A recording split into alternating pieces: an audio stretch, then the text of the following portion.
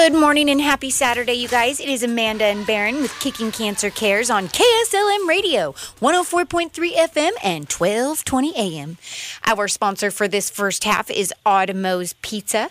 Absolutely amazing. Barron, you actually brought me some the other day for lunch when we were doing our segments. And oh my God, what was that dessert? It's called tiramisu. Tiramisu. I've never had it before, and I think you liked it. It was phenomenal, to say the least. I couldn't believe it. And it's a new item that they have. So for the longest time, Oddmo's is, I believe, 30 years old now. And, you know, they did pizza for a long time. Mm-hmm. And then Mike got really smart, and he went into the OLCC, and he got a liquor license. So you cannot order beer specifically, but you can order pizza and beer from Oddmo's. Okay. And you can get Sandy Am Brewing beer that has the Kicking Cancer logo on the side of it. Yep. And so he did pizza and beer, and he would deliver pizza and beer to your house. Well, Mike's creative and innovative, and so he added pasta, which we've had the pasta. Oh my gosh, so good. And then he added dessert. Yes, the dessert is amazing. And so Barron, we got pizza, and it was the green monster pizza, and then we added chicken, and it had the white sauce. Which is your favorite. On the cauliflower crust. It was phenomenal, you guys. You can't go wrong with it. Oh my gosh, so go treat yourself, please. And I'm really excited. By popular demand, by the way, we have a guest back because you got emails saying we want to listen to this guy again. I did. Except he's not in studio. That's okay. Dean, are you with us? I am here. And How you are just east of Austin, Texas, correct? Yep. I live out here in Texas on 1,200 acres. 1,200 acres, wow. Oh, wow. Yeah. Which is a very small piece of Texas. Texas is kind of big. So, Dean, really quick, the last time you were on podcast number 117. This is, I believe, podcast number 150. So it was a little while back. Can you remind the listeners, how you and I met, what you did when you were here in the Salem area, why you and Amy decided to go to Texas? Well, I've done a lot of things, but the things that relate to our topic today is I practiced medicine for quite a while there the Willamette Valley area, and I enjoyed that. I did family practice, but I was very interested in nutrition, preventive health, those kind of things. But I farmed, and I was a regenerative farmer, and I always had a farm, and the whole time I was practicing medicine.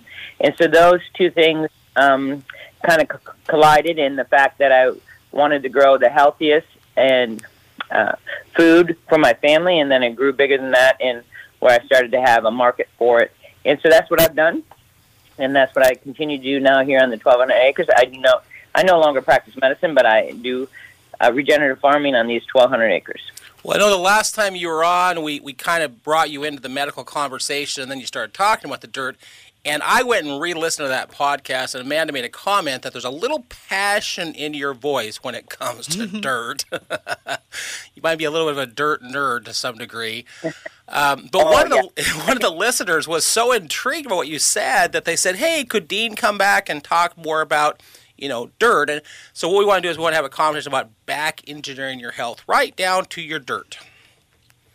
Well, I really believe that if people really understood that how much the soil really determines the nutrient density of their food and therefore the health of the animal that's consuming it, they would all be very concerned about the dirt too. Well, I hope at the end of this hour show that they have a better understanding of what you're talking about. Well, like the picture of your vegetables alone with how vibrant and colorful they were.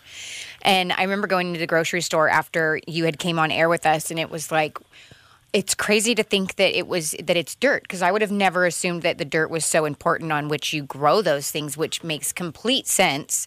So I learned a lot from you last time, and I'm really glad you're joining us again. Well, before we get too deep into this, Dean, we had a guest with us last week, and I think you'll find this a little bit intriguing. I had met her, and she had won a hat as a door prize, and she came up to me, and she was just so excited that she had won this hat. And so I just started asking her why. She beat appendix cancer. Oh, wow. And 1 in 1 million people get appendix cancer, But the intriguing part of that story is there's this mucin inside your appendix that then begins to leave the appendix and attach itself to other organs, colon, in her case, the ovaries, and so it masks itself as whatever region it's in. So she thought that she had ovarian cancer, which she didn't. She had appendix cancer, and she went to the MD Anderson in Houston, Texas, to get that taken care of. Mm-hmm. I enjoyed her coming last week. That was so fun and interesting. And what a natural flow of conversation. She was amazing to listen to. She was nervous, but you couldn't tell. No, you could not. She did absolutely amazing. And it was awesome listening to her story and all the things that she overcame. Yeah. The other thing we've done, Dean, since the last time you were here is I found this magazine. It's a Time magazine. It says 100 disease-fighting foods. We've been working our way through this, and I'm sure that you have some good insights into today's food. Today's food is beets. Oh, love beets. I do too. I like them a lot more than I used to. It says this red-purple color should tip you off that beets are brimming with phytonutrients. Betadine, if I'm saying that right, is just one antioxidant in the mix. No wonder these veggies are anti-inflammatory. So what does that mean for your long-term health? Eating beets may reduce blood pressure, according to several studies. Any thoughts here on beets, Dean? Well, yes. I do have beets are an excellent food, and they are. The one thing nice about the beets is even if the way we tend to preserve them retain most of their nutrient value, so that's kind of nice. That's not true with all foods that we try to store for long term, but beets tend to retain their nutrient value. But like phytonutrients is it's a compound that gets more and more press these days, and it certainly is certainly valuable for our health. But really, one of the things about all root type crops, which beet is a root type crop because you're basically eating the bulb root that's in the soil, they are all those types of vegetables like turnips, radishes, carrots, beets, those things that it is so important, the soil that they're grown in, because they are actually the root of what is touching the soil and growing with the soil. Yeah. So all of that contact and all of the interaction between it and the soil is so important. So it's even more important for, in my mind, the regenerative aspect of soil to be occurring if you're going to be raising root crops. Well, that is probably the heart of our conversation. It's a bit fortuitous. I mean, literally, Dean, we're just going through this magazine A through Z, and today's just happened to be beets, which is a root crop, and we're going to talk about dirt. So, bit of a God moment today. Okay, I love it. Well, I do an update, Dean, and we touched on this last week. Didn't get really deep into it because we ran out of time, but what I did is I told the listeners what the prediction was this year for the American Cancer Society for new cases of cancer. And I have a little bit more information than I thought we could talk about before we get too hard into the dirt topic. The prediction for this year is 1,958,310 brand new cases of cancer in 2023. So many. Which is four brand new cases every minute. Wow. Whoa. 4 new cases every. Our show is an hour-long show, which is 240 Americans got cancer during the course of our radio show. Wow. Kind of crazy. That is. The top 5, breast cancer continues to be the number one new cancer. 300,590 women will get diagnosed with breast cancer this year. Jeez. Prostate's number 2, 288,000.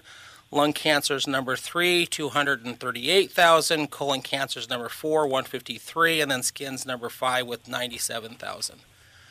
Wow. What I find intriguing about this, number 4 on that list is colon cancer. Mm-hmm. The one cancer that I think that you have the most control over is colon cancer, because if it's bad going in, it's bad coming out. Mm-hmm. And if it's right, would you agree with that, Dean? Oh yeah, the toxic effects of what resides in your bowel is pretty prominent on colon cancer. I agree. Yeah. I mean, I know that for the longest time, I heard that when you turn 50 years old, get a colonoscopy, which I did. Except now we're seeing people in their early 30s with stage 4 colon cancer. Oh my gosh! Because they've spent 30 years eating food-like substances. Right. Yeah. They're not even eating real food.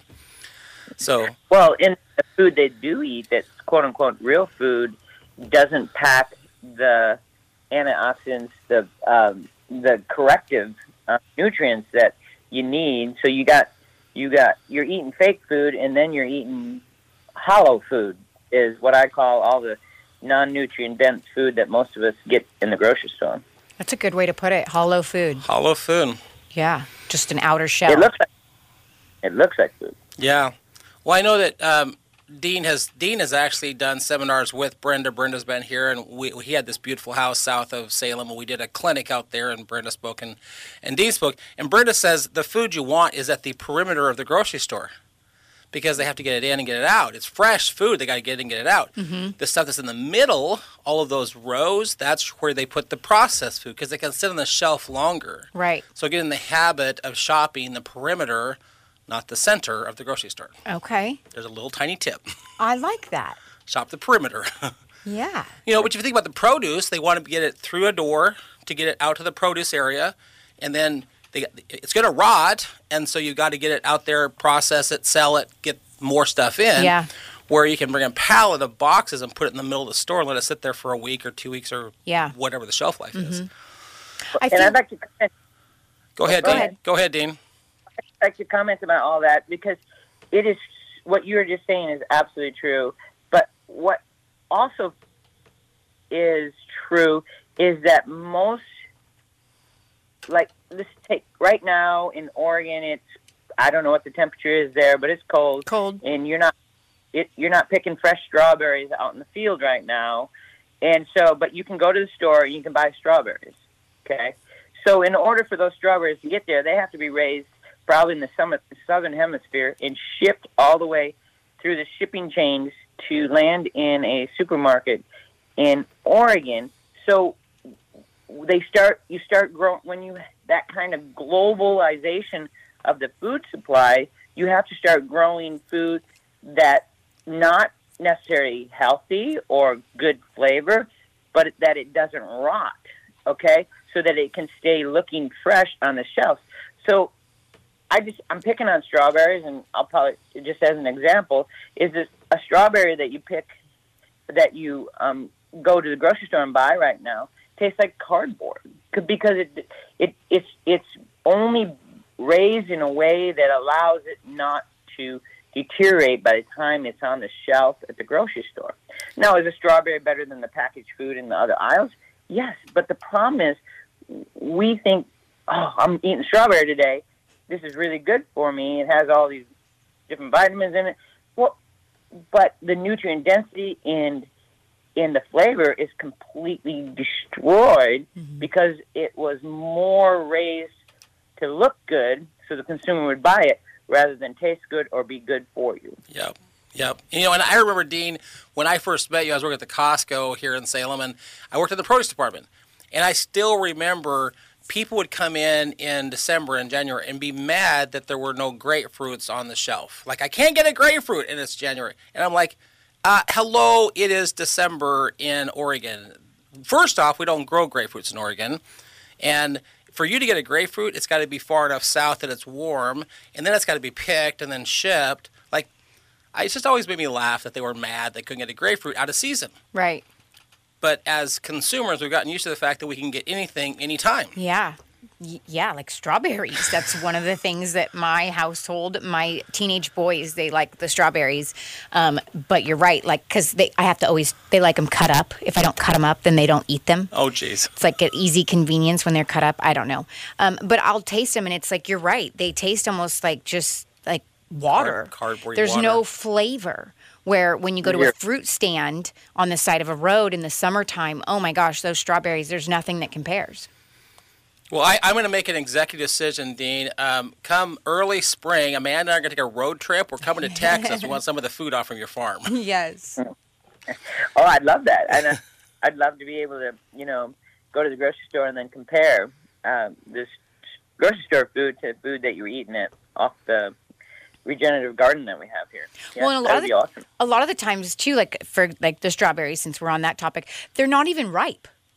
They'll be, like so white and pale looking that it's like they were picked so early, and I feel like it's to keep them fresh looking and to not go bad during the shipping process and all of that. So. Yeah.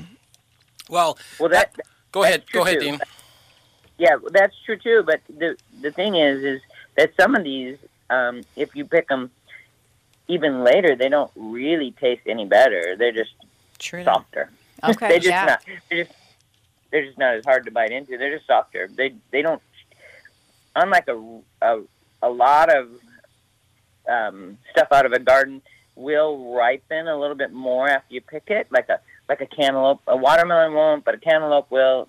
Strawberries do slightly, but most of them, they just leaving them on the vine is not going to make them taste any better. It's like a tomato. Tomatoes, these hydroponic tomatoes look beautiful that are on a stem, and you pick them up, and there's a great cluster of hydroponic tomatoes, not a blemish on them. They look absolutely beautiful, but they don't taste like anything. Right. Yeah. So, well, what I want to do, Dean, is I want to circle back to a book that I brought in several times, and it's called Think and Eat Yourself Smart. Mm-hmm. People can find this book on our website. If they go to kicking-cancer.org under resources, there's a spot that says books, and you can see this book. It's by Dr. Carolyn Leaf. She has a PhD in neuroscience, which is the science of how your brain works, and she also has a master's in nutrition. So she talks about how your food and your brain are interconnected. And it's broken into 3 sections. The first section is actually called Admit It. So we have to admit there's a problem. And I want to read one section and then get Dean's thoughts on this one section. Don't laugh at me. I'll put my glasses on again. Every time I put these glasses on, she laughs at me, Dean. So it says, today the McDonald's logo is more recognizable than the Christian cross. That's kind of scary. Mm-hmm. Throughout history, humans have survived and thrived on a diversity of diets. The early Hawaiian people, for example, ate a diet which we would call high in carbs. There's an African tribe. Their traditional diet was largely consisted of grass-fed beef and dairy products. The Japanese island of Okinawa customarily ate largely vegetarian diet with a limited amount of fish and meat products. And then later on down here, she says the one thing they all have in common is they all eat real food. She said, yet there is one thing the cultures that we just discussed have in common. They eat real food. Then she goes on to say that what we eat now, she calls it the MAD diet, but it's the modern American diet. Mm-hmm. So I don't know how much you know about those cultures, Dean, but what I find intriguing is we have been programmed through some messages on television and advertising that if we eat a high-carb diet, that's bad. That's what the Hawaiians ate. If we had a diet that was largely beef, that would be bad, just the beef. And yet all these cultures, that's what they eat, and they are very, very healthy people in those cultures. But the thing they have in common is it's all real food. Yeah. Well, absolutely. You don't have to eat. There's not a magic food, but the dirt and the photosynthesis and the regeneration is all magical. But as long as you're attaining and growing food that is in healthy soil, you're going to be healthy because as long as you're eating more than one thing. If you just ate solid broccoli from healthy soil, you'll have issues. But you have to have diversity of intake. But you still are going to be much more healthy if you're eating it from healthy soil. So in the thing that I like to just think about when all these diets come out and people start recommending different things is that really and you've heard me say this before, you are what you eat. Mm-hmm. And you get to choose that, but most people don't even know what they're choosing to do to their bodies. Well, the other thing that you said to me when I first met you, Dean, is you are what you eat, and you are what you eat chooses to eat. Yes, I did say that. Yes. Mm-hmm. You know, so if I choose to eat chicken or beef or pig, then I eat what I choose to eat eats. I was just going to say, when he was talking about how important it is down to there's no magical food, but it comes down to the soil and whatnot. It's like, yeah, your cows and your chickens. When your cows are out there grazing and eating the hay and the alfalfa and grazing the grass in the fields, it comes down to that dirt as well, on what they're eating from. So correct? Is that right? Oh, absolutely. And so, you know, it's really when, you know, this neuroscientist, I'm sure I've never read the book that you just referred to. I don't even know if I've heard of that book, but there is so many essential nutritional intakes that we have to have as human beings, because we cannot, our livers or any kind of metabolism that occurs in our bodies is not manufacture them, but they're essentially important for our health. And just the two most common ones that we can talk about really easy and quickly is conjugated linoleic acid, CLA, and omega-3 fatty acids. Those are very, they're what we call essential fatty acids in the nutrition world. And the reason they're called essential fatty acids is because we cannot manufacture them in our bodies. We have to ingest them. And they're essential because they are very important for the myelin sheath of our central nervous system. They're very important for other cell walls also. They are very important in all of what we do. But in the MAD diet, which I just learned from Baron what that is, in the MAD diet, we don't have conjugated linoleic acid or omega-3 fatty acids in any kind of significant concentration. The only place you can really get that stuff on a regular basis in a significant concentration is by 100% grass-fed ruminant animals, because those two essential fatty acids are actually manufactured by the bacteria that live inside the ruminant of a ruminant animal that causes the breakdown of the grass that is eaten of the animal, and it produces those fatty acids absorbed through the other stomachs and intestines, and then it's input into the fat around the muscle, the fat in the milk, all that. That's where we get those two very essential fatty acids, and we don't eat that kind of food, so we miss out on those essential fatty acids, and I think they cause significant health problems in America, but we are unaware of it because we still seem to function. But I think we'd function at a much higher level, especially as we age, if we had a much higher concentration of those two essential fatty acids in our diet. So those two fatty acids, Dean, if we're not getting them in our diet, which most people that are on this MAD diet, if they're not getting them, what do those two fatty acids do for our body? Well, they make your nerves work properly, and they're difficult to understand because they're such complex molecules in the body. When we start getting into all the intracellular stuff that these complex molecules do in our body, one theory I've had for decades now, which is I'm starting to see some medical articles written about this, that they're starting to look deeper and deeper into it, but that because it's so important for the central nervous system, I had a hypothesis that maybe this is why we've seen such an increase in Alzheimer's disease in America, is because we're not taking care of our nervous system with two essential fatty acids, because it's been pretty much eliminated from our diet. Interesting. We also know that that CLA was started to be added to infant formula about 15 years ago, because we've realized that the neurodevelopment of children is significantly hindered, i.e., never reaches its full potential if they're formula fed and they don't have CLA in the formula, which never existed until about 18 years ago. So that is really intriguing information. Well, that's going to lead us right into the second one. And we've got about a minute and a half here, Dean, on the second topic. We can always take it into the second half of the show. But the second portion of the book, and I know that we could spend an entire hour with you on just one section of this book alone, but the second part of it is So she spent 7 chapters talking to you about how to admit there's a problem in the United States. Then the second part, she tells you how to quit it. So once you know there's a problem, you got to quit it. And I love what she says here. It's about a mindset.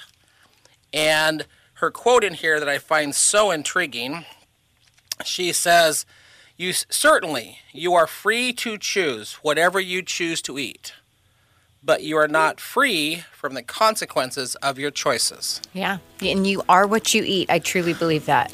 So we're going to go to break really quick. I'm going to give a huge shout out to Odd Moe's Pizza. If you guys are looking for a quick, easy way to just get out of cooking today, go down to Odd Moe's Pizza. I highly recommend their dessert. What was it called, Baron? Tiramisu. Oh my goodness. And I actually had one of their cowboy pizzas recently, I think is what it was called. Yes. Oh my gosh, That's that one's amazing too. Good too. Okay, you guys, we'll be right back. Stay tuned.